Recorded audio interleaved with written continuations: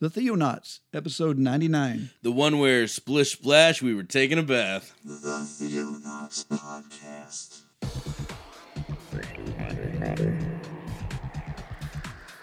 Christian news from around the globe. In the beginning, God created the heaven and the earth.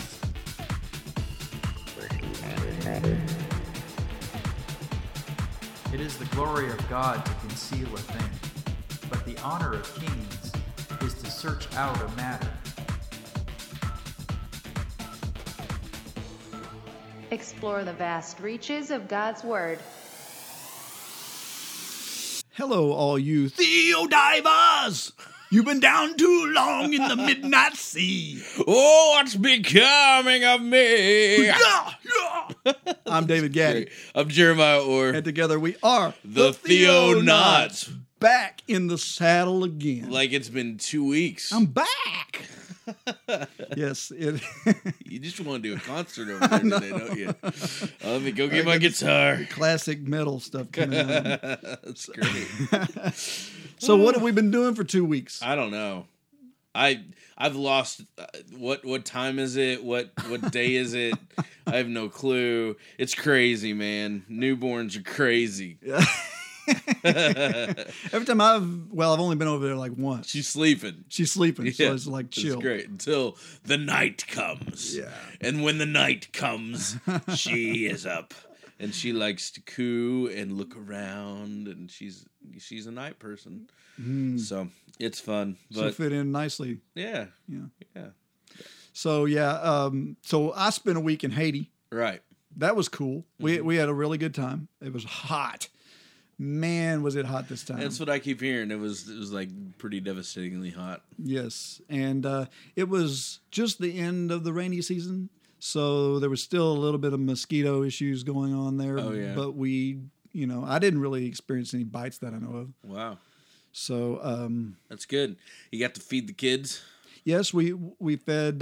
We did the whole ministry with the soccer kids and all that. Fed about a little under 100 of them that were Nice. there, and then we had a good time. They're building a new school, so we were able to help them there in the school. Yeah. Do a little English class. I heard Riley taught English. That was pretty awesome. Oh yeah, man, he knocked it out of the park. That's He awesome. did really, really good. That's good.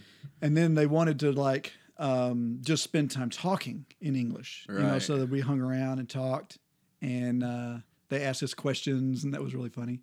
And then then we ended up feeding about 200, a little less than 200 families. Wow. Yeah, there was I say feeding, giving them what to them is a week's worth of food. Food, yeah. It's not very much to us, but Right. But yeah, what we did was we have 100 that we took care of in Merger, and then when we went to La Gonave, we did like 70 there. Wow. So yeah, it was really good. Pretty awesome. all the way around. How was logging off? How was the worship? Oh, it was always amazing. Yeah. It always is over there. They really get down on it. Yeah. It's like they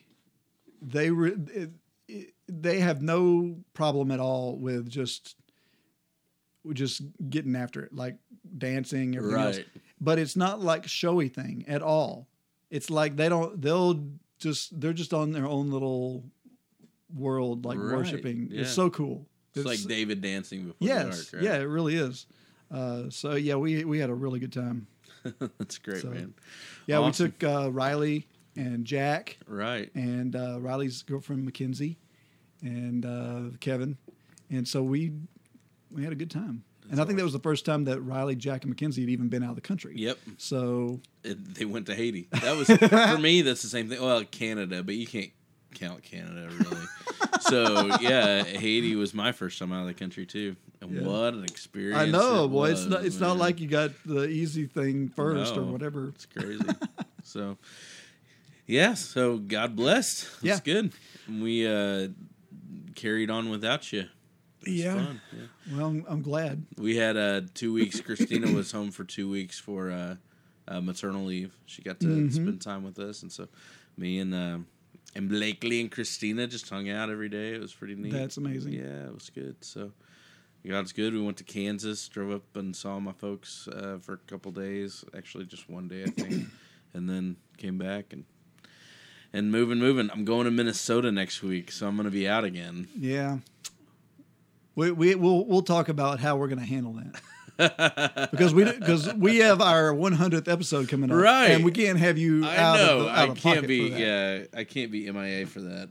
So we better do something. Like call you up over the phone or something. That's great. We'll figure something out. Simulcast. So we're ready to jump into the study today. Let's do it.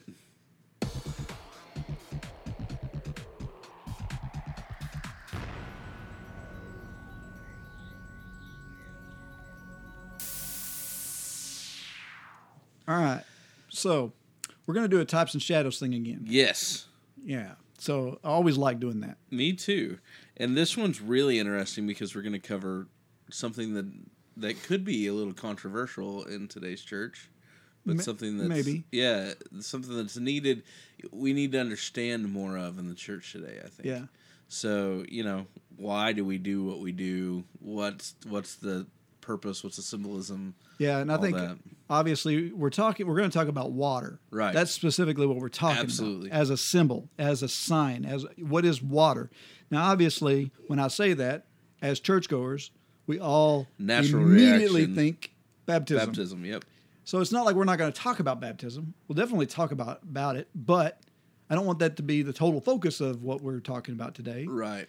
Because and what I think this study does is it adds power to the concept of baptism. Sure. And what it is and why it is important. There's all these camps when it comes to baptism this is not a new thing either. It's been debated and argued about forever. Right. And so, you've got your Pedal Baptist, people baptizing babies. You've got what the reformers called Anabaptist. Yes. In other words, rebaptizers. Yes. And because they didn't believe in pedal baptism. Right. And so, among other things. And then we've got all kinds of, even in today's, even amongst confessional baptism practicing groups, there's all these debates about what is baptism, what does it do, when is it necessary, is it necessary? I mean, there's just like all these debates Right. about it. And I don't think that we're going to really touch on any of that in this.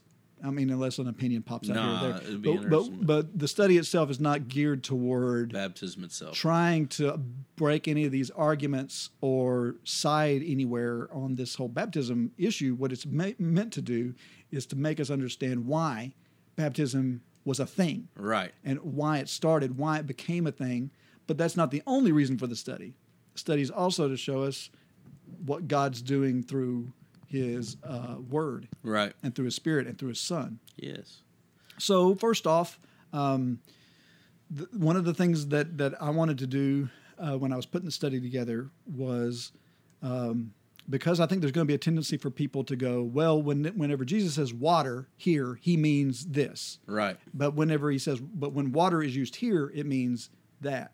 And I think that's a bad hermeneutic, personally, because from my experience in the Scriptures, and I may be totally wrong, you're more than welcome to write in, call in, whatever, show me that I'm wrong on this.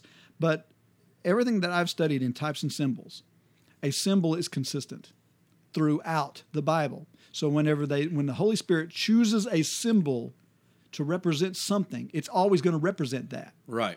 And that's one way. It's a hermeneutic. It actually helps you to interpret the Bible, because when you get to a difficult passage and it's using a symbol. All you got to do is go back in the Scriptures and find a clearer place where that symbol is used, or where Jesus even comes right out and says, "The field is the world," right? Or whatever, and comes right out and tells you what the symbol is in an analogy he's giving. Sure. Now, it doesn't work the other way around. So, for example, Jesus. Okay, I'm going to use a rock. Okay, a rock is a symbol for Jesus. Right. It's always a symbol for Jesus. Everywhere in the Old Testament, New Testament, where you see a rock, you can see a sign, a type of Jesus in it. Right. Okay. However, So like Moses strikes the rock, yep, that's a symbol, symbol of Christ. And of course, water comes out. Yeah, exactly. And we're going to talk about water today. Sure. Okay, so that's an idea that, it's not like you're going to find a rock somewhere else and it's going to be a representation of something other than Jesus. Right. However, Jesus himself is represented by a lot of symbols. So it doesn't go the other way around. The rock's not the only thing that can represent Jesus. Jesus says, I'm the door, I'm the vine, I'm bread of life. There's all these different things that he claims he is, and these are symbols for him. So it's the same way with other symbols as well.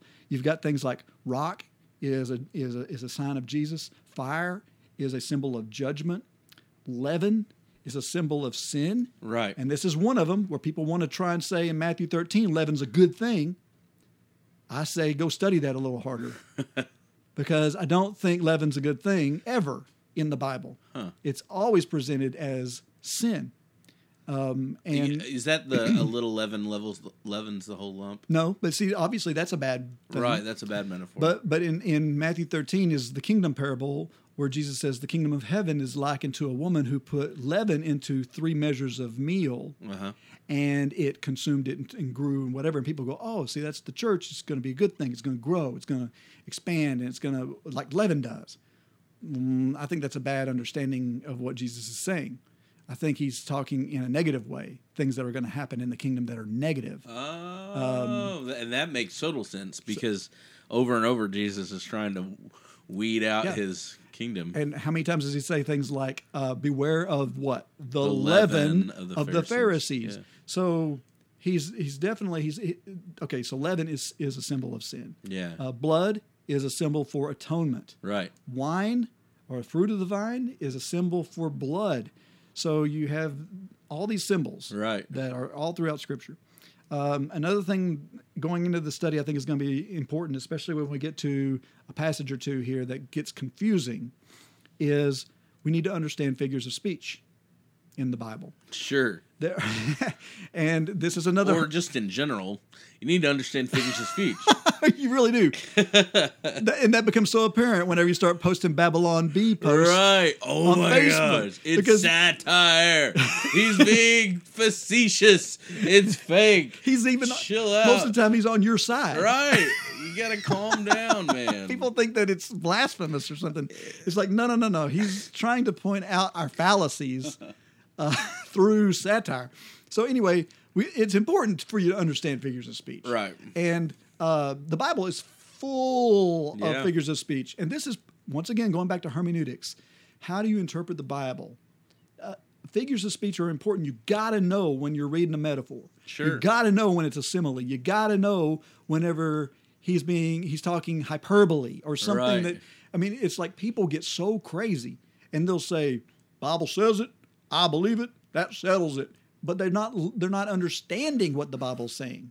Is the mustard seed really the smallest seed in the world? Really? Right. Okay, a perfect example. That's hyperbole. Exactly. Jesus is using overstatement. That as a hyperbole. He's not making a statement of fact scientifically. No. But all the atheists want to grab that verse and go, see right there, Bible's not true. Well, it is if you understand that Jesus is speaking hyperbolically. Right. The truth that he's expounding on is absolutely correct. true. Correct. And that's what the So there are some figures of speech. Obviously, we mentioned metaphor. And I picked a few phrases around the same idea to help us understand the difference between metaphor, simile, hyperbole, and I've got another one here called a hendiadys. Now, that's not a common which they one. don't usually teach in English class. Yeah, that's not Hendiadys. a common one, but it's still there. Yeah. Still a figure of speech, and it is in the Bible. So here, a metaphor is like if I say, I'm on fire. Now, when I tell you that, like I'm outside working, whatever, and I'm sweating up a storm. Okay, right there, I just gave you a metaphor. Yeah. I'm sweating up a storm. Yeah. I'm not sweating up a real storm. I'm not on fire, like physically. Those are metaphors. Okay, but if I say it's hot as an oven out there. So I'm doing Is this. it literally 450 degrees outside? Right. No. So that's a simile because I'm comparing it to something and saying I'm comparing it to something. Right. So it's as an oven, like an oven or outside or whatever. Okay. A hyperbole is one we just gave you a good example Sure. of Jesus there. But hyperbole is whenever you make an exaggeration. An overstatement. Yes. Like you're overstating. You're not trying to be factual. You're Right. trying to emphasize what you're saying. Yeah. So you make this huge overstatement Right. in it. It's also when Paul says, "Though I have all knowledge and can and give my body to be burned and have not love, I have nothing." Right. He there's Though I no way. speak with the tongues of angels. Whoa, would that be hyperbole? I don't want to step on anybody's toes, but maybe it might. Okay, anyways. Okay, so I'm not going to touch that one, but for sure we can't have all knowledge. Right. And he knows we can't have all knowledge. Right. And he's not saying there's ever going to be a situation where you can have all knowledge and no love. What he's saying is that you think knowledge is important, talking to these Corinthians, these Greeks. You think knowledge is important. But if I knew every single thing there is to know, that's hyperbole. Right. And he's just using it to make a point. Exactly. Okay, now to this weird one, hendiadys. Okay, now a hendiadys is whenever you use two things to mean basically the same thing. So you throw "and" in there. So if I say, man, it's hot and miserable outside. Okay, it is hot and it is miserable, but my point is it's miserable because it's hot outside. So, or if I say it's nice and warm, or anytime you take and you are, we do this a lot when we preach. Right. Actually, we'll get into this thing where we'll say things in threes, or like, I can't even do it right now off the top of my head, but where you're saying something and you might use different words to make the same Claim. point. Yeah. Well, we use this a ton in advertising. Go check this out in advertising. You'll see the beautiful and luxurious new leather seats for Okay, the there you Ford go. Focus. Or Yeah. the hot and decadent biscuits at Mama's Yeah, Cafe, stuff like that. Oh, here's a good one where you actually use the same word. You can talk and talk and talk all you want. Okay, that's a hendiadys. Run, skip, and jump. Right. Yeah, it's just a run, skip, and jump. It's just whatever. Yeah. You're using things like this to make you're not stating that there's two different things going on. And sometimes we do that in Scripture. We go, oh, psalms, hymns, and spiritual songs. What's the difference in all those? Well, maybe there's not. I mean, I think that there is some. I think there's definitely we can redefine, like we like to say hymns are songs that speak to God and spiritual songs are songs that speak to our heart about our reaction to God. But we're really just making that stuff up. The Right. Bible doesn't come out and say this is the definition of a hymn and this is the definition of a spiritual song. Yeah. And I don't have a problem with people defining it that way. But when Paul says, speak to yourselves in psalms, hymns, and spiritual songs, he's not saying, okay, you need to sing this type of song, you need to sing this type of song, and you need to sing this type of song. Right. He is saying, have a melody in your heart. Yeah. That's what he's saying. And so, but he's using the hendiadys to do it. Exactly. Okay, so the reason why I mentioned that is because it's going to come up in at least one of the passages we're going to look. Okay, so let's get to water. What is water physically? What does it do? What is its function from us as humans who know nothing about God, whatever, just in general? What do we use water for? To stay alive. Yes. Okay, there's one of them. If you don't drink water, you're going to die within 3 or 4 days. Right. So You because have to drink it water is to life. survive. Water is life. Yes. Absolutely. And, I think of places that don't have water, like Loganoff. Mm-hmm. And the fact that they do anything to get water there. Yeah. Right? And how walk amazing. miles and miles and miles a day Exactly. to carry water to their family. Because they have to have it. And how amazing what kind of ministry it is to actually bring water to them, and how what their response is going to be once they get that well there. It's going to be huge. It's going to be a huge metaphor when we get things working there. Right. So another thing we use water for, cleansing things, Yes. cleaning things. When you're nice and clean, right? Another henditis. There you go.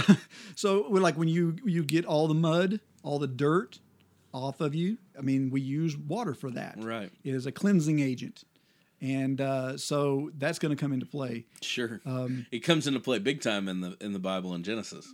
Yes. In a very destructive, Yes. cleansing way. And then you have another thing that water does is it makes things grow. Yeah. Right? When rain falls, when you have a nice season, you're a farmer or whatever, your crop is going to grow like crazy. Why? Because you've put water on it. Right. You irrigate so that you can provide water to your crop. Right. And it makes things grow. It provides things. So I think just by looking at that, knowing if we're Christians, immediately we can start to hear what's going on. We can start to see, oh, okay, Sure. yeah, because I need this to live. I need this for cleansing, and I need it to grow. Right. Okay, well, what is it that you need? I'm going to go out on a limb and go ahead and state what I believe the symbol of water is in the Bible. Sure. I believe it is a symbol of the Holy Spirit. So, and we're going to use some verses here to kind of back that up. Yeah. But once again, it's not the only symbol for the Spirit.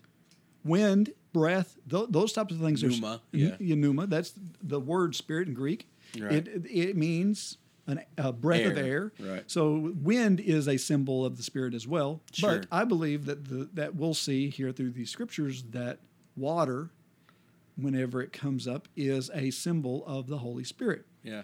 And it's hard for us to sometimes do all this because the Holy Spirit, so we don't give the Holy Spirit a lot of credit for what he does. And I think that's been to our shame. Yeah. Francis Chan wrote a book about it called The Forgotten God. And that's the whole point is we've forgotten that he's there. And it's actually very important. Jesus made it very clear Right. that the Spirit is important. So I want to just look at some verses that speak to this. I mainly wanted to hit some passages in the Old Testament Okay. because I think even though the Holy Spirit wasn't specifically mentioned like by name in the Old Testament, his function still was. Sure. And even if he's still with God the Father at that point, his function still was there. And I think God, in referring to himself, is also referring to the Holy Spirit at times. Right. So let's look at Jeremiah 2, verse 13. It says, "My people have done two evils. They have turned away from me, the spring of living water, and they have dug their own wells, which are broken wells that cannot hold water." Okay, so obviously he's talking metaphorically. Right. He's not saying anything about physical water on the earth. No. He is saying that he is the spring of living water. Now, this is a cool phrase because when we get to the New Testament, we're going to hear this term living water Right. brought up again. Yeah. But what do you think he means there when he says they've dug their own wells, broken wells that cannot hold water? Well, they're trying to do life on their own. They're trying to survive without the real source Right. of water. And so what they're doing is they're, chasing after idols, chasing after other things to satisfy them, chasing after other things to quench the thirst. Right. Right. Right. And so, God uses that metaphor through Jeremiah to say, you guys, you're missing it. You're taking, you have the source of all life right here, and you're forsaking it, and you're going over here, and you're trying to make your own source of Yes. life here. And man, that relates to today because how many times do we do that? We try to clean out our own cistern. Exactly. We try to. It's like if I were to use another metaphor, I'd use the whole gas tank symbolism, right? We've taken away gasoline and we've tried to make our own product to run our car, and Right. what's happening is our car's breaking down. Right? Yeah, So- that's good.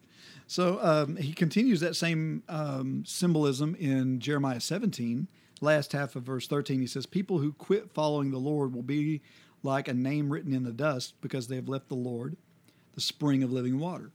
So I think it's kind of cool. Once again, he's using the same term. Right. God's the spring of living water. But he says that they will be like a name written in the dust. It's a dry concept. Right. And what happens when you write in the dust over time? Wind blows on it. It fades. It loses. Yeah, Yeah. you can't keep it. Right.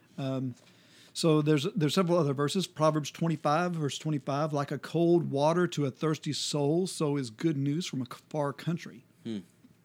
And of course, this is Proverbs, so it's speaking in general, but talks about good news. That's a term that we're familiar with as Christians, something that from the New Testament. Right. We think of Gospel, of the gospel, which and, means good news. Yeah, that's it. Yeah, and it brings that the gospel quenches our thirst. What does the gospel bring? The Holy Spirit. The Holy Spirit. Right. So when the Holy Spirit comes upon us, then it's like a cold drink of water. Right. It completely fulfills us. Yeah. Psalms 1, first 3 verses there, very, very prominent psalm that a lot of people memorize. Blessed is the man who walks not in the counsel of the wicked, nor stands in the way of sinners, nor sits in the seat of scoffers. But his delight is in the law of the Lord, and on his law he meditates day and night. He is like a tree planted by streams of water that yields its fruit in its season, and its leaf does not wither. In all that he does, he prospers. So This is something interesting there too. Yeah, so the man who walks with God is like a tree planted by streams of living water. So the roots, right? Mm-hmm. They reach down and they're continually being replenished by running living water. right. Okay. So going back to what we looked at, the physical side of water. Exactly. Water makes things grow. It Right. sustains you. Exactly. And so a Christian, if he's a Christian, is going to be somebody who is continually being renewed by the Holy Spirit. Yeah, think about what Romans 8 says. That is, he who walks not after the flesh, but after the Spirit. If you're walking after the Spirit, you're beside it. Right. He's in you. He's with you. So you're walking with him. He's dwelling with you. You're just like a tree Yeah. by a stream of water. And he's continually replenishing you and helping you grow into who you're supposed to be. And of course, trees produce fruit. Exactly. And of course, we can jump over into Galatians, the 6th chapter there, and read, or the 5th chapter, and read about Fruits of the Spirit. the fruit of the Spirit. So Sure. you have this fruit that comes: love, joy, peace, long suffering, meekness. All this that is a fruit of the Spirit. Right. So if we're by the stream of which is God says, I am the spring that brings Right. forth this living water.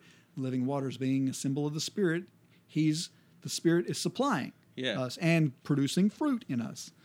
There's other instances in Amos 5, verse 24. It talks about justice rolls down like waters and righteousness like an ever-flowing stream. The main reason I picked that one is because this concept of, first off, of justice. I did the study on justice one time that I thought was really cool, because when we say justice, we think of courtroom judgment, Right. that sort of stuff. But there are some other ways that the Bible uses this term justice, and it's about clinging to that which is right, is just, clinging to that which is just. So, like, for example, it says, Isaiah says something about how we should love justice and mercy. Right. And when Jesus started his ministry, he goes to Nazareth, and he reads from the scroll of Isaiah and says, I'm going to break the bonds of those captives. Mm-hmm. I am going to heal the brokenhearted. In other words, what's he doing? He's bringing justice to those that are or have Afflicted. suffered injustices. Right. Yeah. Well, you read, the just shall live by faith, right? So what does that mean there? It means if you are just, Justified. right? Exactly. And so that's, yeah. Yeah. So anyway, the Holy Spirit frees you, right? It's part of what frees you. Sure. It's justice. It's, Right. And then you also have this concept of righteousness. Where does our righteousness come from? It comes from Jesus, obviously, but by which means? Through the Spirit. Right. We receive the righteousness of Jesus Christ. And so righteousness flows like a stream. So it has this water concept again, Yeah. tied to, You notice everything we've been really talking about flowing. yes. It's living not water, stagnant. Not stagnant. Mm-hmm. Yeah. I think that's... Well, which goes to this model, once again, that has been used many times about the Sea of Galilee. Right. That's what I was going to say. I think God was so serious about this that he actually built his Holy Land based off of the concept. Right. Right? Because right smack dab in the middle of the Holy Land, you have what? The Sea of Galilee, which is the most productive, healthy, Yes. Full of fish. full of fish. It was a fisherman's delight. People actually made their living off of the Sea of Galilee. They Still went do. out. Yeah. It's a big deal. Like, it's full of nothing but life, right? Right. And then you have it connected to the Jordan River. So the Sea of Galilee actually has an inflow and an outflow. Correct. Right? And the outflow, it's connected to the Jordan River, and the Jordan River flows down. That's actually where Jesus was baptized. You have this living water thing, but it flows Right. down to the Dead Sea, right? Yes, the lowest place on the face of the planet. Lowest place on the face Well, of the planet. on the drive. Right. You can float if you go out there and just Right. don't move. I haven't floated. Have you floated in the Dead Sea? Did you do it? You cannot. It's the weirdest thing in the world, dude. You cannot go under the water. I purposely, like, I was out there, I don't know, 20 foot deep, and I'm like a cork. Like, I'm trying to push my head under the water, and I mean, if you dive, your feet will just flop up. I mean, you're like a cork. That's amazing. It's the weirdest thing, and it's because water goes there and never goes out. Right. And so all this mineral deposits, salt, and it's really salt. Yeah, it's rich. extremely salty. But it's also got all these other minerals that come into it and make Yeah. the water so heavy. That's why you can't sink Right. in it. And so, but there's nothing alive. Nothing can live in it right. because it It has no outflow. it So receives water, but never. never gives it. Never gives it So back. it's dead, right? And so this huge water metaphor, the Holy Spirit, is placed firmly smack dab into even Yes. the geographical areas. So what do we do when we receive the Spirit? We make sure He flows out of us. We make sure that Right. that same living water, as Jesus will tell us here in a minute, flows from our bellies. It comes out of us. It is a Right. blessing to others. We spring up as well as living water to other people. Yeah. So Okay, so many of us have memorized Psalms 23. First couple of verses there. The Lord is my shepherd, I shall not want. He makes me lie down in green pastures. Okay, so he's talking about rest and he's talking about being at peace. He leads me beside the still waters. yeah. So once again, you have this water concept and bringing us peace. So if we have this water inside of us, it's giving us peace. Right. And not only that, but he's leading us beside the still water. So it's, again, this whole action of walking beside Yes. the Holy Spirit and the Holy Spirit guiding us, right? Mm-hmm. And leading us in which way we should go. So many people are hung up on laws, commands in the Old Testament. I just want to throw this out there. Okay, go. And they're hung up on, okay, so how should I live then? What should I do? And so they're hung up on the laws, the commands of the Old Testament, when what they should be doing is following the Holy Spirit, because Being that's led by the waters of exactly the Spirit. be led by the waters and continually being led by the waters. Mm-hmm. And we don't do that. So anyways, that's for free, but it's something that I think is people need to understand the work of the Holy Spirit and where to get that. That's what it does. It actually guides us in all righteousness. So Okay, Revelation 22. We'll go to the end of the book. okay. First couple of verses there, coming from the Holman, actually. Then he showed me the river of living water, sparkling like crystal, flowing from the throne of God and of the Lamb down the middle of the broad street of the city. The tree of life was on both sides of the river. bearing 12 kinds of fruit, producing its fruit every month, and the leaves of the tree are for the healing of the nations. Okay, so obviously this is metaphoric. This is talking Right. about the throne of God, and he sees a stream of living water flowing from the throne of God and the Lamb Right. of Jesus. So once again, this echoes what we read in Jeremiah. I am the spring of living water. Yeah. And so this, what is this living water? What is it coming out of coming from the throne? Where is it going? And well, obviously it goes down the middle of the road, giving life to the tree of life. Right. I mean, all this stuff going on, but it flows into us. It flows into you and I. And I think we'll get there here in a minute. Yes. Now, we could go on and on and on and on. There are countless references in the Bible to rivers, rains, seas, storms, all kinds of things that involve water. And it's really cool when you start looking at the Right. depth. Even droughts, lack of water. Yes, yes. So, but here's what I want to do. I want to look at Jesus and how he used water, because this is where we start understanding that it is the Holy Spirit that we're talking about. Right. Because Jesus took ownership of this metaphor. Right. And he doesn't let go of it. So, first off, Jesus. Let's look at Jesus' very first miracle. Okay? Okay. Comes from John, the 2nd chapter. John, we're going to be reading a lot from John because John is full of water references. Right. It is. And Jesus is very clear. If he's not clear in one passage, he's definitely clear in another passage Yeah. what he's talking about when he says water. So, first off, John 2, they're at a wedding. Yeah. And So good. so this is Cana, Yeah. and they're at this wedding, and they run out of wine, and Jesus is being compelled to do something about it. Right. Now, at first he was reluctant because he was like, "It's not my time yet, I'm not ready to do this," but he does it anyway. And what he does is, I think, is really cool because he makes a huge metaphoric statement with his miracle. Right. Okay, so if we look at John 2, beginning in verse 6, in the NCV, it says, "In that place there were 6 stone water jars that the Jews used in their washing ceremony. Each jar held about 20 or 30 gallons. Wow. Jesus said to the servants, 'Fill the jars with water.'" Yeah. Okay, so first off, I want to make mention that he just didn't go grab a bunch of buckets. He went to the stone jars that the Jews used for ceremonial washing. To make themselves clean before a Correct. ceremony. That's a Okay, big deal. so once again, water, cleansing, all this stuff coming Right. is in play here. So they filled the jars to the top, and he said to them, "Now take some out and give it to the master of the feast." So they took the water to the master, and when he tasted it, the water had become wine.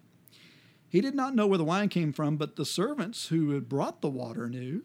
And the master of the wedding called the bridegroom and said to him, "People always serve the best wine first. Later, after the guests have been drinking a while, they serve the cheaper wine. But you have saved the best wine till now." So in Cana of Galilee, Jesus did his first miracle, and there he showed his glory, and his followers believed in him.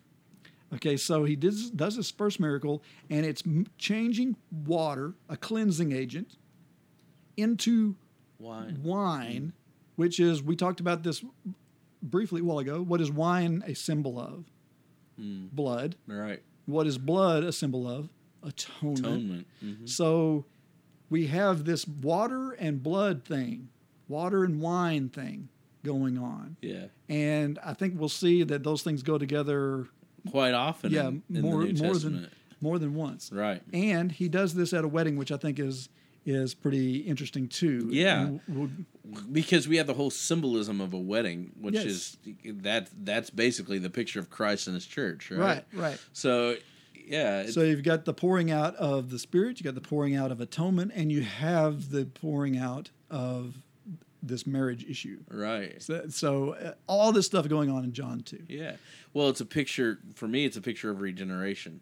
Yeah. It's a picture of what happens at salvation. You're ritualistically cleansed, we're washed in the blood of Christ, water, blood, right? Yeah. Which brings about the new man Yeah. in marriage, right?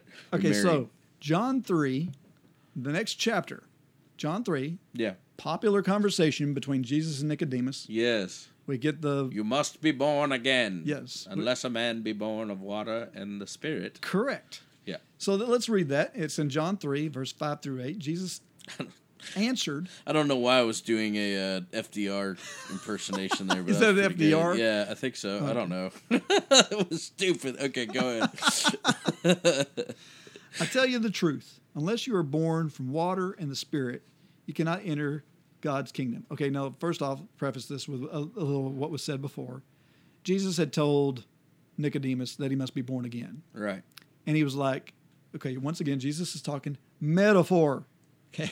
Right. This is a figure of speech. But what Nicodemus was hearing was Literal. literal, Yeah. physical. What do you mean? That's impossible. Right. I can't go get to my mother's womb and be born again. and so Jesus is trying to explain what he meant when he said born again. So he says, I tell you the truth, unless you are born from water and the Spirit, you cannot enter God's kingdom. Human life comes from human parents, but spiritual life comes from the Spirit. Don't be surprised when I tell you, you must be born again. The wind blows where it wants to, and you hear the sound of it, but you don't know where the wind comes from or where it's going. It is the same with every person who is born from the Spirit. Yeah. Okay, so Jesus is talking about the difference between physical and spiritual. That's Right. what he's doing here. He's like, okay, you're thinking physical birth. I'm talking spiritual birth. Okay, and so he's using things to strengthen his argument of what he's meaning. There's a difference between physical things and spiritual things. Now, he says this statement, I tell you the truth, unless you are born from water and the Spirit, you cannot enter God's kingdom. Now, there are people, this is an argumentative passage. A lot of people will read this and they'll say, well, right there, Jesus just said you've got to be baptized. And he doesn't say you've got to be baptized. That's not what he says. Right. Now, I'm not saying anything against whether or not you have to be baptized or whatever. I'm not going there at all. What I'm saying is this passage doesn't say that. Right. Baptism is talked about plenty in other passages. But here, I don't think that Jesus is talking about baptism. And there's a lot of people that understand this passage to mean that, and that's fine if that's what you get out of it. But here's my reasoning of why I don't think Jesus is specifically talking about baptism when he says water. And that is because, for one, Christian baptism had not even really been instituted. Right. You had John out in the wilderness baptizing people, leading the way to Jesus. And we know that baptism is not sufficient for saving through Jesus, because they found people in Acts later on that's all they had done. Right. They didn't know Jesus. And he was like, oh, that's not good enough. Okay, so Jesus wasn't regularly teaching baptism at this point. No, he wasn't. And at the same time, he's dealing with a Jew who he's trying to explain to him, and he's trying to clarify things, not muddy up the water. Right. He's not trying to make things harder to understand. He's trying to make it clearer to understand. Right. And why say something about a practice he's going to institute if he hasn't instituted it yet? Exactly. So, I mean, I'm just being speculative, but in my understanding of it, here's what I think he's doing. I think this is what we were talking about before with the hendiadys. Water has been used as a symbol all throughout the Bible for cleansing. It has been consistently used in the Jewish law, and they had to sprinkle water on things. They had to have the laver in front of the tabernacle. They had to dip in it. There's all this cleansing water stuff going on. And what I think Jesus is doing when he says born from water and the Spirit, say it faster. I think that it's like water and spirit. It's cleansing spiritual thing. It's not, and that's another thing. He's telling him this isn't physical. I'm talking spiritual. So why would he throw in the physical act of baptism while trying to explain to Nicodemus that this is not a physical thing that we're talking about? I'm talking about being born of the Spirit with a cleansing thing, using this metaphor of water in his statement. Right. Now, once again, people are going to hear that, and if you think that this is talking specifically about baptism, you're going to get mad, and you're going to go, "Oh, you're speaking against baptism." Not speaking against baptism. I'm just trying to clarify what I believe Jesus was trying to say about water being a symbol of a cleansing agent, a symbol of the Spirit, and that makes perfect sense. So if he says you're born from spirit and spirit, songs, hymns, spiritual songs, water and spirit. Right. These are symbols for the Spirit. And so he's saying, and this even gives it a little more credibility, because what's the next thing he says? The wind blows where it wants to, and you hear the sound of it. He changes gears and starts talking about wind. Well, why? He's not talking about physical wind. He's talking about Pneuma, spirit. He's using another metaphor for spirit to Right. keep driving this point home that this is a spiritual birth I'm talking about. Yes. You've got to get the spiritual birth, otherwise you can't enter into Right. the kingdom of heaven. He's going, get your mind off the physical. Don't think about being actually physically born again. Really, what you need to be thinking about is spiritually being born again, which is something that's totally different. Right. Totally different. Okay, so in John 4, next chapter.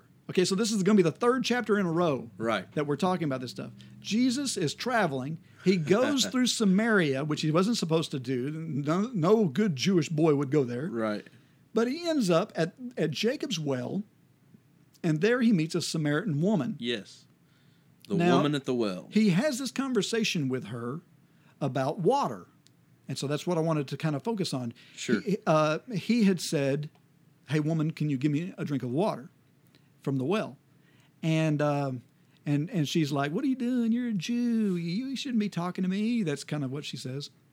That's a pretty good... That's the Gaddy translation. That's nice. Good job. Okay, so anyway, in John 4, verses 10 through 14, Okay. Jesus replies, he says, "If you only knew the free gift of God and who it is that is asking you for water, you should have asked him, and he would have given you living water." Yeah. And the woman said, "Sir, where will you get this living water? The well is very deep, and you have nothing to get water with. Are you greater than Jacob our father, who gave us this well and drank from it himself along with his sons and flocks?" And Jesus answered, "Everyone who drinks this water," pointing at the well, "will be thirsty again. Yeah. But whoever drinks the water I give will never be thirsty. The water I will give will become a spring of water gushing up inside the person, giving them eternal life." Yeah. Okay, so now we have this clearer thing. What's he talking about? He's talking about the Spirit. Right. He's talking about, I can give the Holy Spirit. I have the ability to give you eternal life through the Holy Spirit. And that is the water I'm talking about. Okay? Is it just a coincidence that the previous chapter when talking to Nicodemus, he was telling him, I'm talking about water and spirit. No, it's not a coincidence. Is it a coincidence that a chapter before that, he was turning water into wine to try and make a point at a wedding? Not at all. No, there is a spiritual discussion going on. And in case we're confused at all about this, let's jump ahead 3 chapters. So we're in John 7 now. And Jesus, it says, on the last and most important day of the feast, Jesus stood up and said in a loud voice. So it's kind of like, okay, I'm going to explain this water deal. For the last time. So you guys, For the love of all that's holy. so Guys, sometimes you're bad. Don't be jerks. no, Something like that. yeah. So no, he says, let anyone who is thirsty come to me and drink. If anyone believes in me, rivers of living water will flow out of that person's heart, as the scripture says. Jesus was talking about the Holy Spirit. Bam. Right there. It comes right out and tells us very clearly what this water is he's talking Okay, listen. It's the Holy Spirit. about. So the writer of John or whoever that may be, says Jesus was talking about the Holy Spirit. Yes. The Spirit had not yet been given because Jesus had not yet been raised to glory, but later those who believed in Jesus would receive the Spirit. So it's like everyone, I'm sure, was thinking about what Jesus stood up at the end of this feast and proclaimed to everybody. Right. Whenever they finally received the Spirit, oh, I get it. I get what you I got it. So I remember Sure. Jesus saying something about this. That's it. Okay, so let's see. John 19. So we're still in the book of John. Right. We're going to jump ahead. Okay, and this is the end of Jesus' life. Yeah. Okay, so Jesus he's gone to the cross. He's bled for us. He has suffered for us. And he's actually now died for us. Yeah. Now it says, but when the soldiers came to Jesus, this is John 19, verse 33. But when the soldiers came to Jesus and saw that he was already dead, they did not break his legs. But one of the soldiers stuck his spear into Jesus' side, and at once blood and water came out. The one who saw this happen is the one who told us this, and whatever he says is true, and he knows that he tells the truth, and he tells it so that you might believe. Okay, so when Jesus is dead and he is pierced in his side, it gives us, specifically told us that water and blood flowed out of Jesus' side. Right. Now, the thing that is really cool about this is that there were two things that happened on the cross: atonement and cleansing. And those are two different things. Right. So we had the paying for sin, or the paying for our sins. Our debt is to suffer and die, right? Mm-hmm. Wages of sin is death. He paid for it. His atonement, Right. blood, okay, being spilled on our behalf. But that's not the only thing Jesus did on the cross. Jesus lived a perfect life so that on the cross he could gift it to us. Right. We are made righteous through his We are blood. clean. We are cleansed through this. Yeah. We have received, we have put on Christ. There's all these conversations Right. throughout the New And Testament analogies. that are Yeah. going to be talking about this. So it's only fitting that the cleansing symbol of water is poured out. Yep. Should be present at the crucifixion. And whenever we come in contact with the water and blood, we receive a marriage, right? Right. We're made righteous. We are the bride of Christ. So we become the part of his body at that point, which goes all the way back to his very first miracle, where water and wine, which is a symbol of blood, which is a symbol of atonement. So water and blood, marriage here, marriage there. So cool. It's just Yeah. like two bookends Right. of Jesus's ministry. Amen. So And that doesn't bless you, your blesser's broke. The truth is, and that's the wonderful thing. And we don't have to debate about the necessity of stuff. We have to look at the symbolism of stuff and what he's saying to us. and understand the importance of what this all is. Right. So when Paul is talking about this, he says there in Ephesians 5:25, husbands, love your wives as Christ loved the church and gave himself up for her, that he might sanctify her. Okay, so this is Jesus making his bride sanctified. Right. Sanctify her, having cleansed her by the washing of water with the word. So it uses this term water again, which is a symbol for the Spirit. So yeah. he's washed us with his Spirit through the word so that he might present the church to himself in splendor, without spot or wrinkle or any such thing, that she might be holy and without blemish. So cleansing and atonement Right. happening at the cross. Wow. Of course, John 5:6-8, I'll just read that one right quick. This is he who came by water and blood, Jesus Christ, not by water only, but by the water and the blood. And the Spirit is the one who testifies, because the Spirit is of truth. For there are three that testify, the Spirit and the water and the blood, and these agree. Yep. It just kind of fits right in to everything that we've been talking about. Spirit, water, blood. It's all happening there at the cross. Right.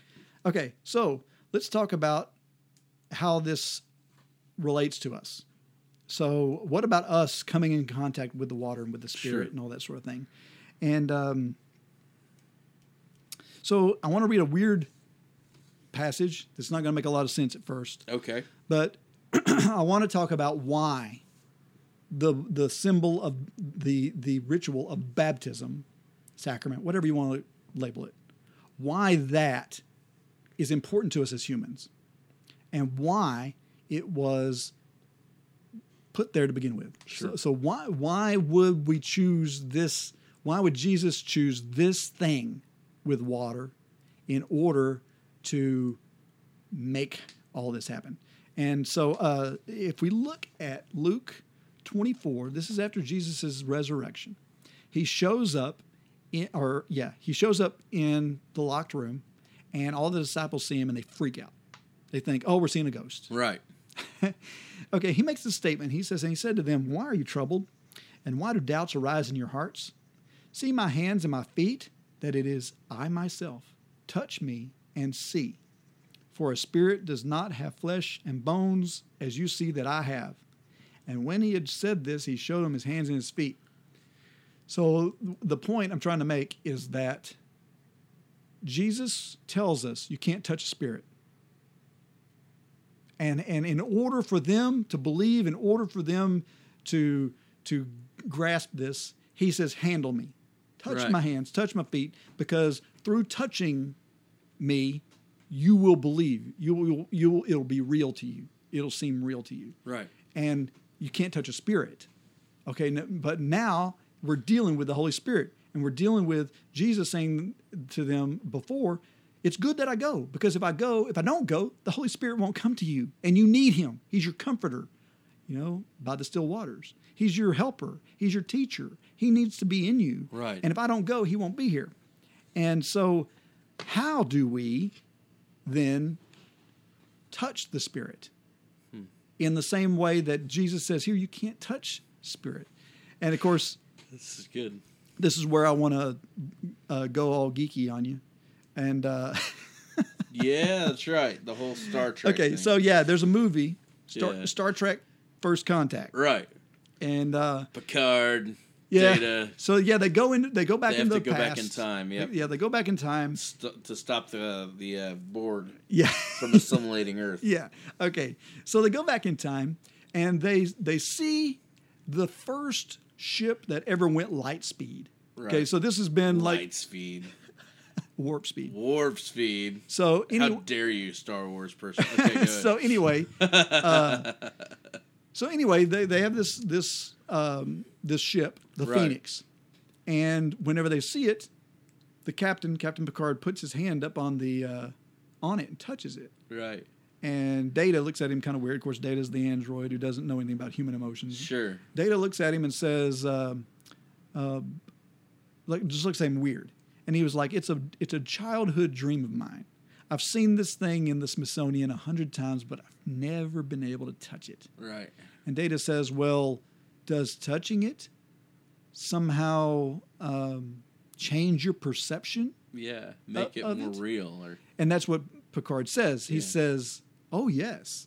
He says, for humans, tactile contact, touching something, can make something closer to us. It can make it more real to us. right.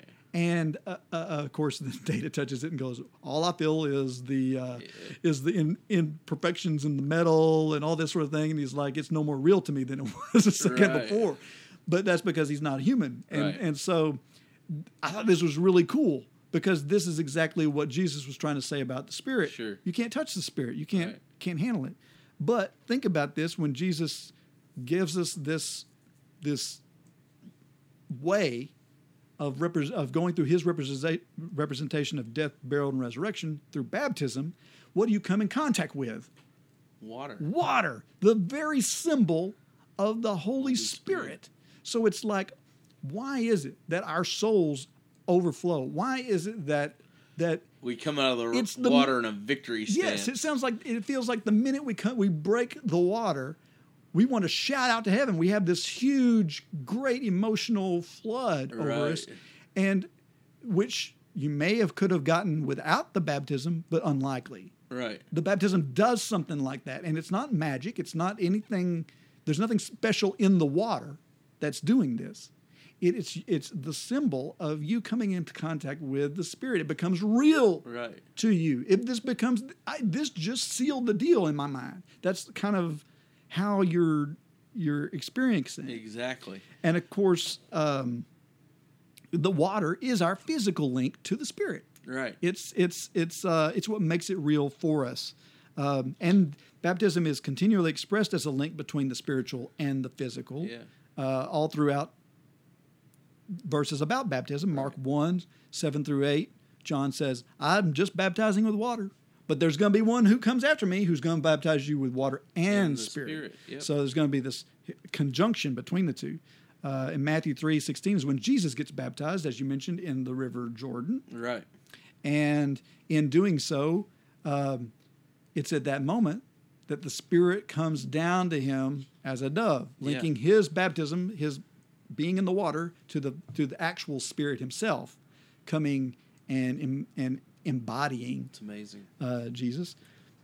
Acts 2:38, repent and be baptized, everyone, for your remission of sins, and you shall receive The Holy the Spirit. gift of the Holy Spirit. Amen. So once again, the baptism mentioned at the same breath as receiving the Spirit. So it's like this connection that's being made. And of course, Acts 10 is Cornelius and the other Gentiles with him that are the first like full-blown Gentile conversions. Right. And at that moment, what happens? The Spirit comes to them and lands on them. And what's the very first thing that Peter responds with? Well, we got to baptize them. Yeah, well, we can't Right. prevent water from them. Exactly. They've got the Spirit. We might as well do the water. So it's like this whole connection Yep. between it's the connection between the physical and the spiritual. and the spiritual. And how amazing is it? I think, water is, there's nothing that you can get, when we're immersed in water, there's nothing that can get closer to us than water. You think about that? That's true. It makes its way into every little part of you. Exactly. So when you think about that, and you think about the Holy Spirit being immersed in the Holy Spirit like that, Yeah. how amazing is it that God chose that as the picture of His Holy Yes. Spirit? And plus, it's a picture of Jesus' death, burial, and resurrection. So we identify with Jesus' death, burial, and resurrection. At the Right. same time, we are being bathed in cleansing righteousness, symbols of Yeah. cleansing righteousness, Holy Spirit, all that stuff. Yeah, and the symbolism thing, it goes so much farther than, okay, so the if you want to call it communion or Lord's Supper, which I think these two are the main things here, but I think the symbolism there is just as prevalent. Yes. Right?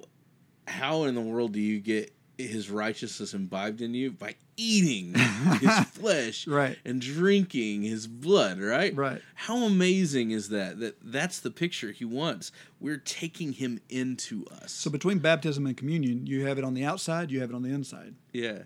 Like you have, it's like all these symbols were chosen in order to make things more real to us. Yeah. And not just chosen, but in the Old Testament all the way through. If you look, so you look at the Levitical law. Blood is atonement. Right, Period. right. Do not eat an animal with blood still in it because blood is for atonement. Right. He comes right out and says that, right? We have all this water talk. It's amazing how God puts this together before the foundation of the world. Yes. He has this plan. Yeah. That should just, if it don't bless you, your blesser's broke. That should just encourage you. So that's good. All right. So you have some news? I do. Let me pull up my handy dandy iPod. All right. We'll let the little thing play here. And now, the news. I don't have my Chromebook anymore, so I'm trying to learn how to do this Apple stuff, and I ought to just let you have it. Okay. So here we go. I'll start with one of my favorites so far. So I guess there were hecklers at Joel Osteen's church. What? Yeah. I'm not kidding. Here's one of the weirdest church-related... This is from Relevant. I'm just going to read it straight because it's funny from how they say stuff. Here's one of the weirdest church-related stories you'll hear this week. Last summer, 6 men were arrested after they began to heckle Lakewood Church pastor Joel Osteen during a sermon, calling him a liar. Each had theological issues with Osteen's message. Their disruption reportedly frightened many in attendance, and Osteen told the court he could sense hostility in their tone. All of them were removed from the service by security. This week, a criminal trial in Texas. Charges for trespassing were dismissed for the 4 of the men, and they were found not guilty of disrupting a meeting procession. Charges against the other 2 are still pending. The case is an interesting one because the 6 sermon interrupters aren't just troublemakers, they were raising theological concerns. But the hecklers themselves are members of an extremely controversial Texas church. Though one of the hecklers called Justin a false prophet, many say that they are the ones who are the leaders of a dangerous cult. Each of the men are from a small, extremely controversial congregation known as the Church of Wells. Have you heard of that? Yes.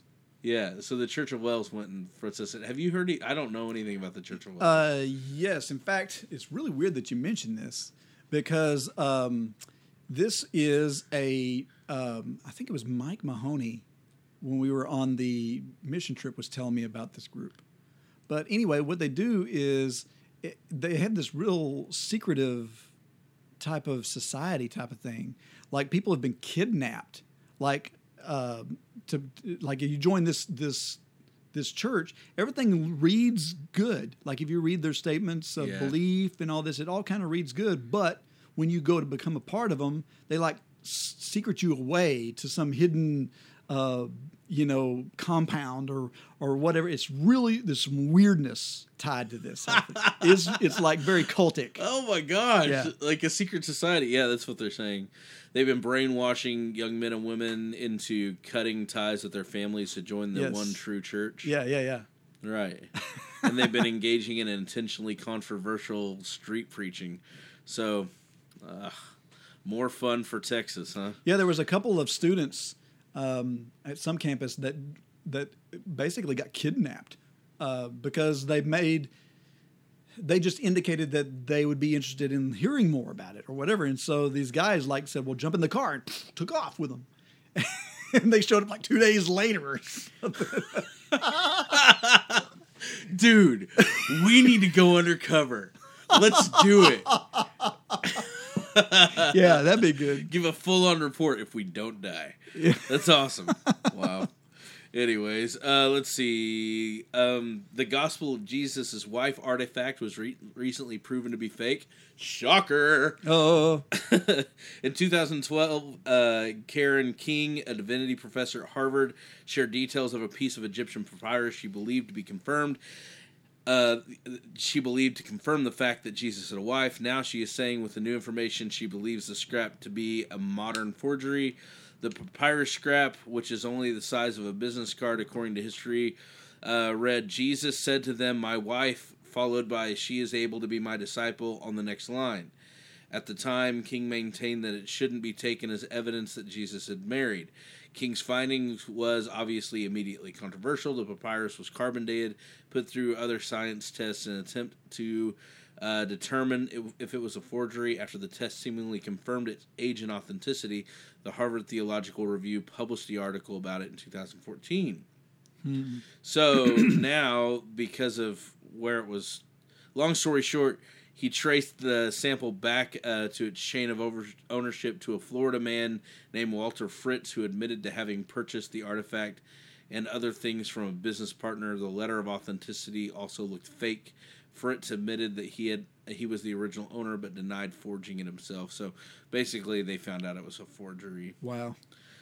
It was a forgery. Fake. Cool. Yeah, but not surprising either. So,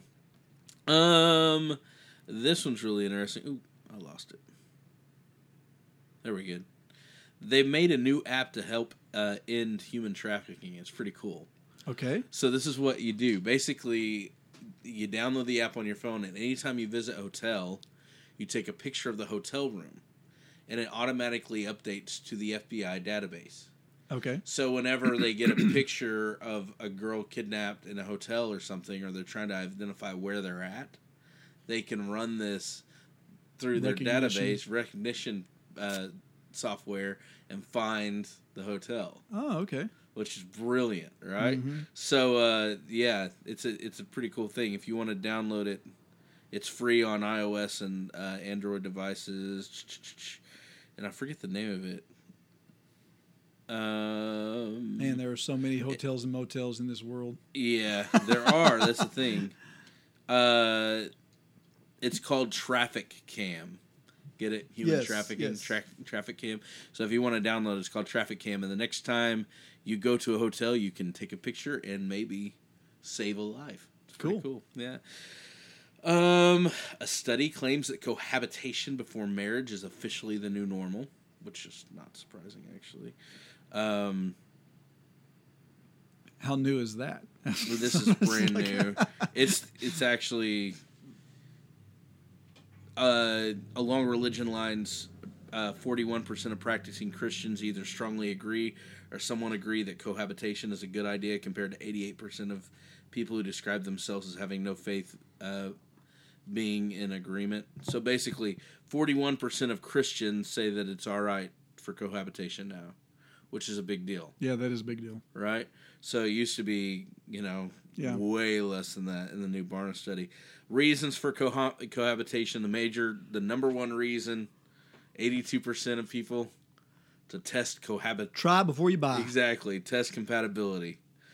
9% say it's convenient, practical. 5% say it's cheap rent, basically. Of people, major reasons against cohabitation, number one at 34%, religious reasons.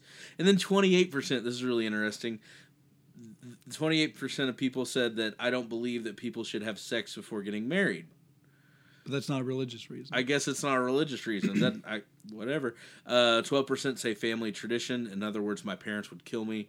Yeah. Right? Yeah. If I cohabitated. And 16% said it isn't practical or it doesn't make sense, which I totally disagree with. Actually, it's pretty practical if you're, in the world. I think in theory it is. Right. But I think ultimately it cheapens marriage. Oh, so much. Yeah, it's It unbelievable. cheapens what it's all about. Yeah. It So why removes, get married? It removes commitment. Exactly. That's the reason we have this whole thing called the common law marriage. Yeah, it's a temporary marriage It's thing. sad. Wow. Let's see. And then, in this time in church history. Hop in our TARDIS. I always have to say that for the people who have no clue what we're doing right now. Oh, yeah, we have a bunch of geeks that listen. Okay, good. All right. So, anyways, on this day in church history, the first Methodist conference convened.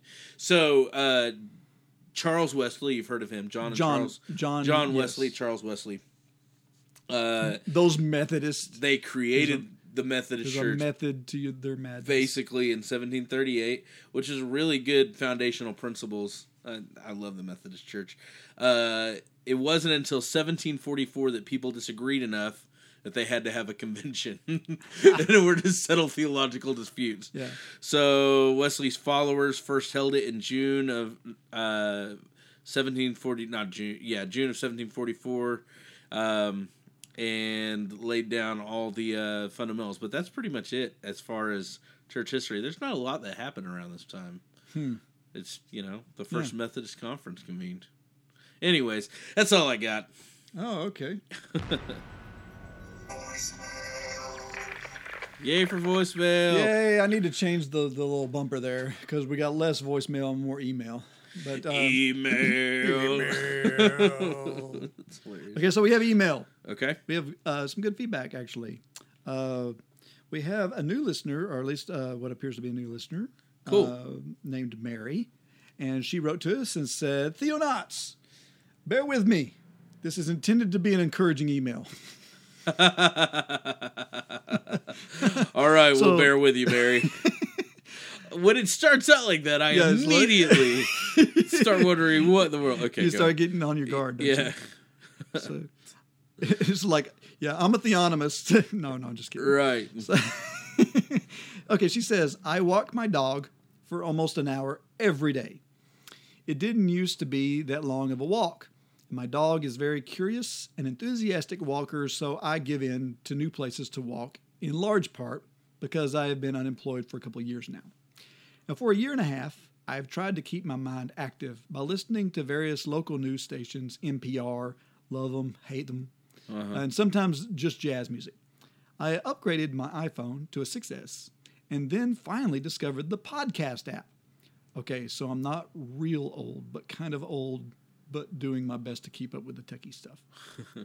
I've heard of David Jeremiah, a Christian author / preacher / yada yada. I didn't think about that.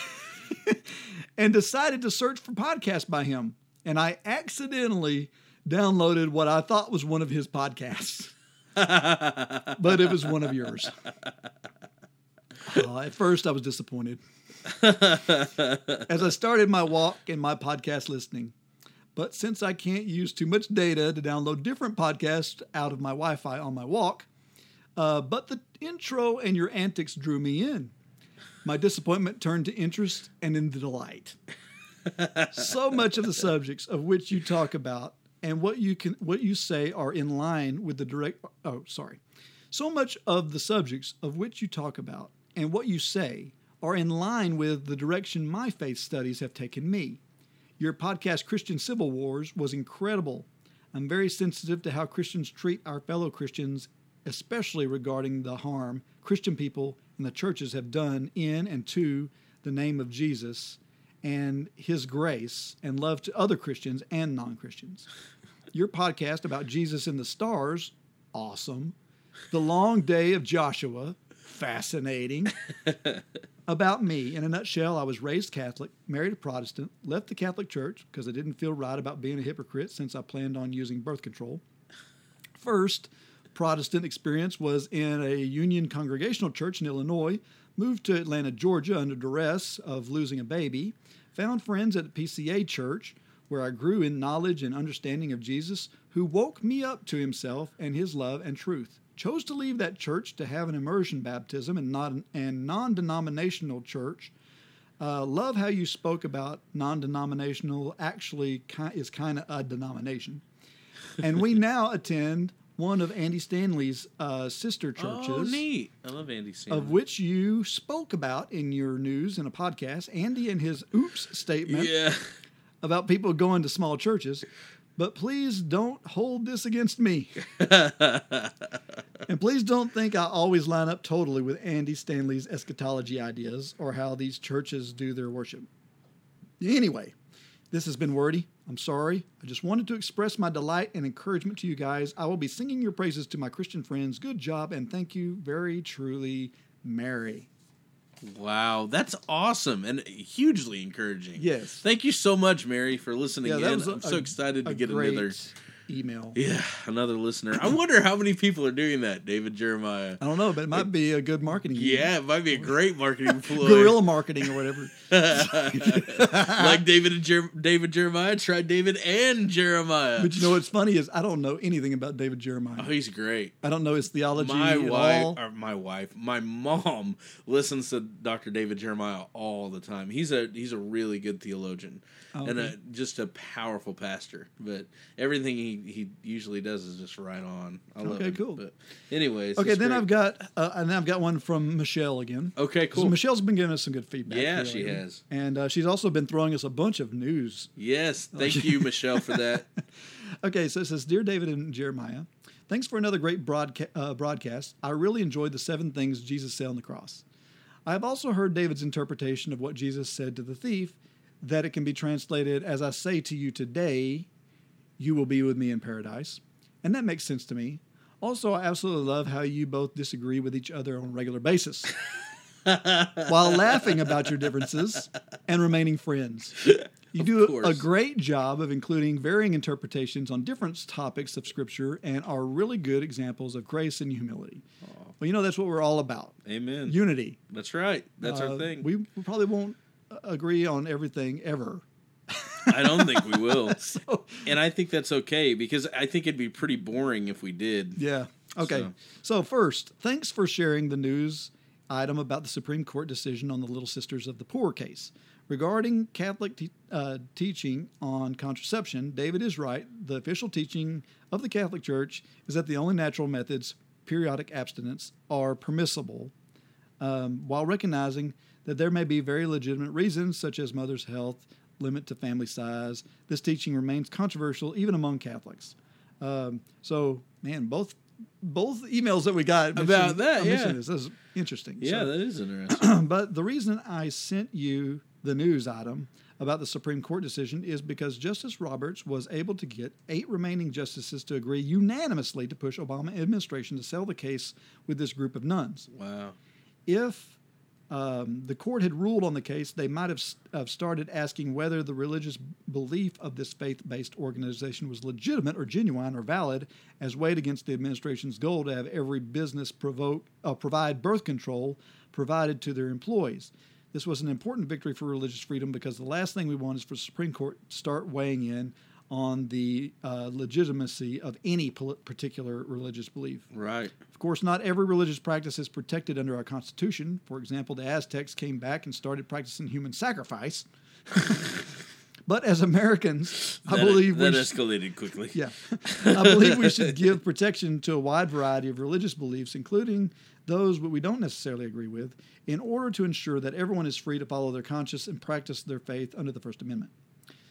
Now, on to the topic of what happens when you die. As I'm writing today, the massacre in Florida of people at a gay nightclub is all over the news. I'm especially, well, let's see, she told me to scratch this statement because she was wrong. Hang on a second. I have several thoughts I'd like to add on the topic of what happens when you die, some from a Catholic perspective. So remember, Michelle's Catholic. I don't know. I wonder how many Catholic listeners we have. I wonder. I don't know. It's interesting. That is interesting. I should say before I begin that I am not a theologian, and I can probably be best described as a Christian mutt. So don't take what I say as the official representation of anyone other than myself. Number one, I'd like to start by quoting several verses of Scripture. Apologies if you did this already. First, in 2 Peter 3 and verse 9, God is patient with you, not wanting anyone to perish, but everyone to come to repentance. We know that God wants for everyone to be saved. Second, in Luke chapter 15, the parables of the lost coin and the lost sheep portray God as seeking the lost until he finds them, and the parable of the prodigal son shows God as waiting and watching for the prodigal's return. We also know then that God relentlessly seeks the lost. Second, I believe that God does not force people to choose him. In his book, The Problem of Pain, C.S. Lewis says, I willingly believe that the damned are, in one sense, successful rebels to the end, and that the gates of hell are locked on the inside. To me, this is consistent with what Jesus expressed when he wept over the city of Jerusalem, saying, How often I have longed to gather your children together as hens gather her chicks under her wings, and you were not willing. That's Matthew 23.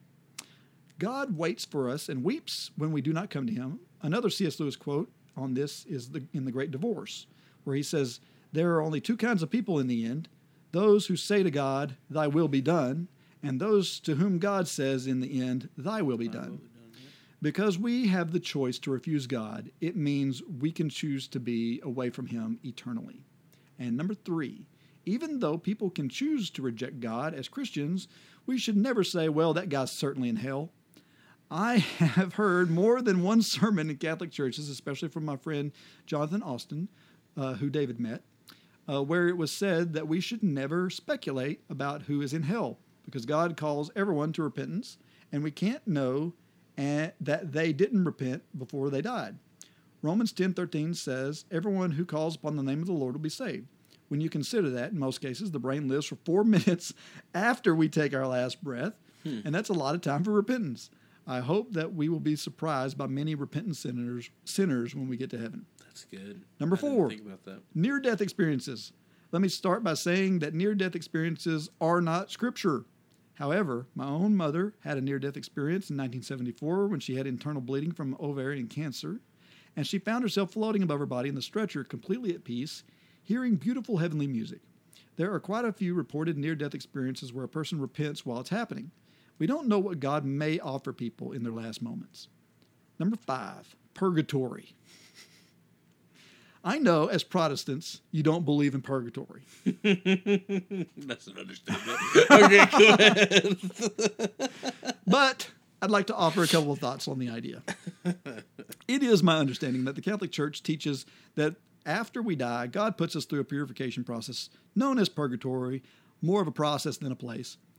And if I understand it correctly, this is based on 1 Corinthians 3:11 through 15. For no one can lay down the foundation after other than the one already laid, which is Jesus Christ. If anyone builds on this foundation using gold, silver, costly stones, wood, hay, or straw, their work will be shown for what it is, because the day will bring to it light.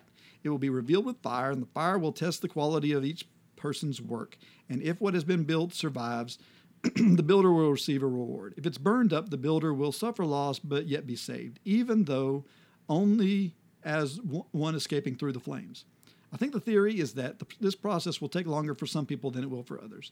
I certainly don't expect you to agree with this teaching, but I think these verses do offer some food for thought on the question of what happens after we die. And number 5, finally, when I think of those who have died, I am comforted by the character of God himself. Will not the judge of the earth do right? Genesis 18:25. I think we can be confident that God will offer every opportunity to us as sinners to come back to him in repentance. Thank you for your ministry, Michelle. Wow. Lots of food for thought there. Yeah. I can't let it go without at least throwing my 2 cents in about 1 Corinthians 3. Okay. I use 1 Corinthians 3 a lot, actually. Yeah, me because I believe it's a unity passage. I don't believe it's talking about what's going to happen after we die. Right. Well, and if you look at the context, it's all about unity. Right. It starts with this whole I'm of Paul, I'm of Apollos thing, and it ends with I'm of Paul, I'm of Apollos thing. Right. So what's in between there to me is not talking about our works. So, and it's not talking about us going through this flame and things surviving through it. Right.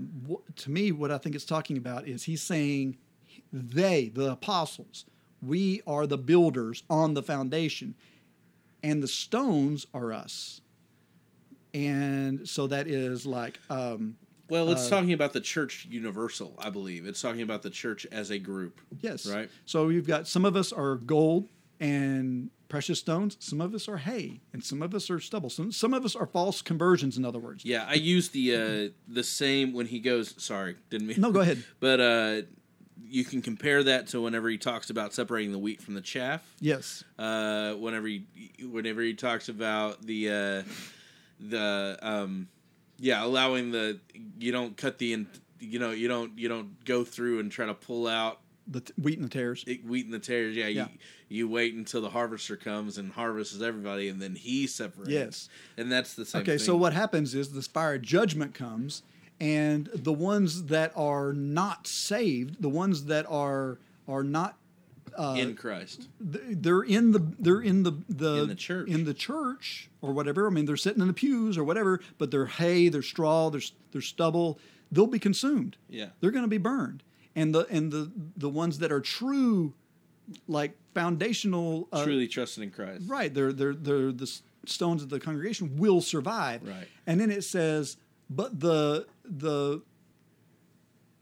builder, which he's referring to as them as the apostles, they won't suffer loss. I mean, they won't be damned because false Christians came in. Right. They'll be fine. Yeah. But even though it feels like a loss because they're losing flock, yeah. They're losing what they thought were saved individuals. And the other point of that is it's not up to you to go through and say, okay, that one's wood hay, that one's stubble, that one's a precious jewel, because you don't know. God knows. Right. Well, and speaking just quickly to the whole the idea of purgatory is, for one, Jesus paid it all on the cross. I don't have to burn a little bit and pay for some of it. Right. And that's my biggest problem with this, with the theology of purgatory. Purgatory assumes we have to atone for something. Right. A certain amount of time before we can be cleansed. When he died for our sins, he died for our sins, past, present, future. It is paid in full. Totally. Tetelestai. It is paid in full. There is nothing else to do, including me burning for a little bit. Right. So to pay for, and it's an offshoot of the whole confession thing. If you confess, that's why you do the last rite stuff and all that. And we both been, you and I both been in members of churches that believed, okay, if you die right before you send us out, you might not be saved, and that's just not true. The Church of Christ sorry, some of the Church of Christ doctrine took it so far to say you'll lose your salvation. Mm-hmm. Well, the Catholics, they don't go that far. They say, well, you'd have to go to purgatory to burn those sins off. Yeah. Right? Well, and then then the you Baptists say, whatever you want. Yeah. I'm joking. I said my prayer. Yeah, I'm good. exactly. I'm good. Covered. No problem. Okay. So anyway, and another little thing about the purgatory is that a lot of it's contingent upon how many people will actually pray for you. Oh, yeah, that's right. And light pray- a candle, pray. How about the tax? Ooh, Tunsil. Back in the day with Martin Luther, right? Yeah. With every coin in the coffer that rings, another soul from purgatory springs. Right. So, Let's pay and get grandma out of hell. exactly. And the view may have changed since then. We're stuck on the Reformed That's view of true. purgatory. That's true. So it might have changed. I'm not real familiar with current Catholic theology on purgatory. I just But- know what I've heard.